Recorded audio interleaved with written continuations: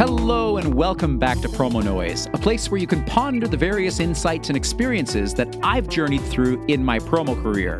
Of course, this is part 10 of the Mentor series featuring my first business mentor, Stan Gallen. I'm your host, Alex Morin, and today's episode is all about the written word. Which is ironic, right? Because you're hearing this in a podcast. But rest assured, the blog came first. The pen is mightier than the sword is a metonymic adage, which simply means that we take an object like a pen and we use it to replace the word sword or the implied meaning of the use of a sword. I've always appreciated that adage because I can relate to just how powerful a well-written message can be. When I began as an account manager at Debco in 2001, it was customary for new account managers to send a short bio to their customers.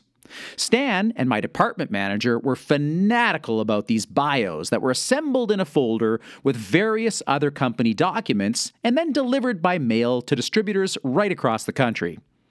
I remember being instructed to reflect on the assignment, produce a draft at some point the following week, and submit it for consideration.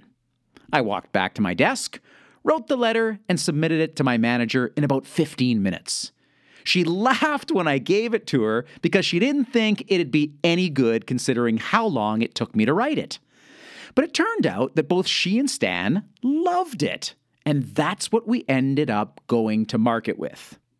Now, I'm not here to compare my writing abilities to that of Shakespeare's, but I will tell you that being a competent writer made me and the company a lot of money over the years.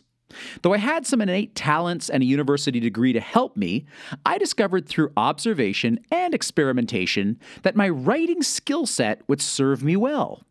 But it was after witnessing Stan's incredible problem-resolving abilities through the written word that I became convinced that I could wield the pen, perhaps even more effectively than I could dazzle with a verbal presentation. Stan taught me time and time again that there's virtue in not rushing to an impetuous decision when conducting problem resolve. The magic resides in an ability to slow one's thoughts down so that a rational and compassionate viewpoint can be shared. Whenever there was a significant customer issue to tackle, I would observe Stan's preference to craft a well-thought-out writing as a starting point for discussion, rather than engage in a heated in-person exchange. It's not to say that he hid from conversation or confrontation. It's just that he preferred to begin the dialogue with a writing that was calm, collected, and had the intent to de-escalate and provide multi-dimensional perspectives. I used to love that about Stan's writings.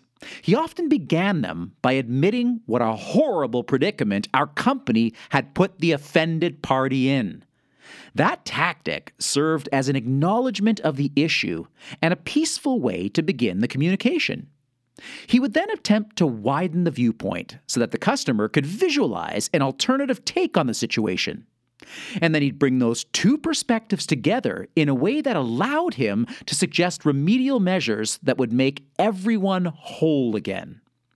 I can honestly tell you that 8 out of 10 issues were resolved right there and then without any need for heightened emotions. But on the rare occasion that the issue wasn't resolved to the liking of the customer, Stan never feared picking up the phone and talking it through. Throughout my tenure at Debco and then HPG, we used writing, perhaps more prolifically than any other medium of communication. Whether it was through email, e-blasts, memos, or whatever means, what I learned is that when you're writing deliberately, there's a breathing room that allows one's intent to make itself known in a way that's beautifully powerful and truly authentic. Sometimes I lament the lost art of writing as I observe the swell of video communication options available these days. From voice to technology, to video conferencing, to TikTok and Instagram videos, and everything in between. But I don't doubt that the written word will always have a place in the growing number of mediums that exist in order to facilitate the very important need to always be expressing oneself. Hey, thanks for listening today. Join me next time for an interesting take on being in the 1% Club. Until then, let's keep making beautiful noise.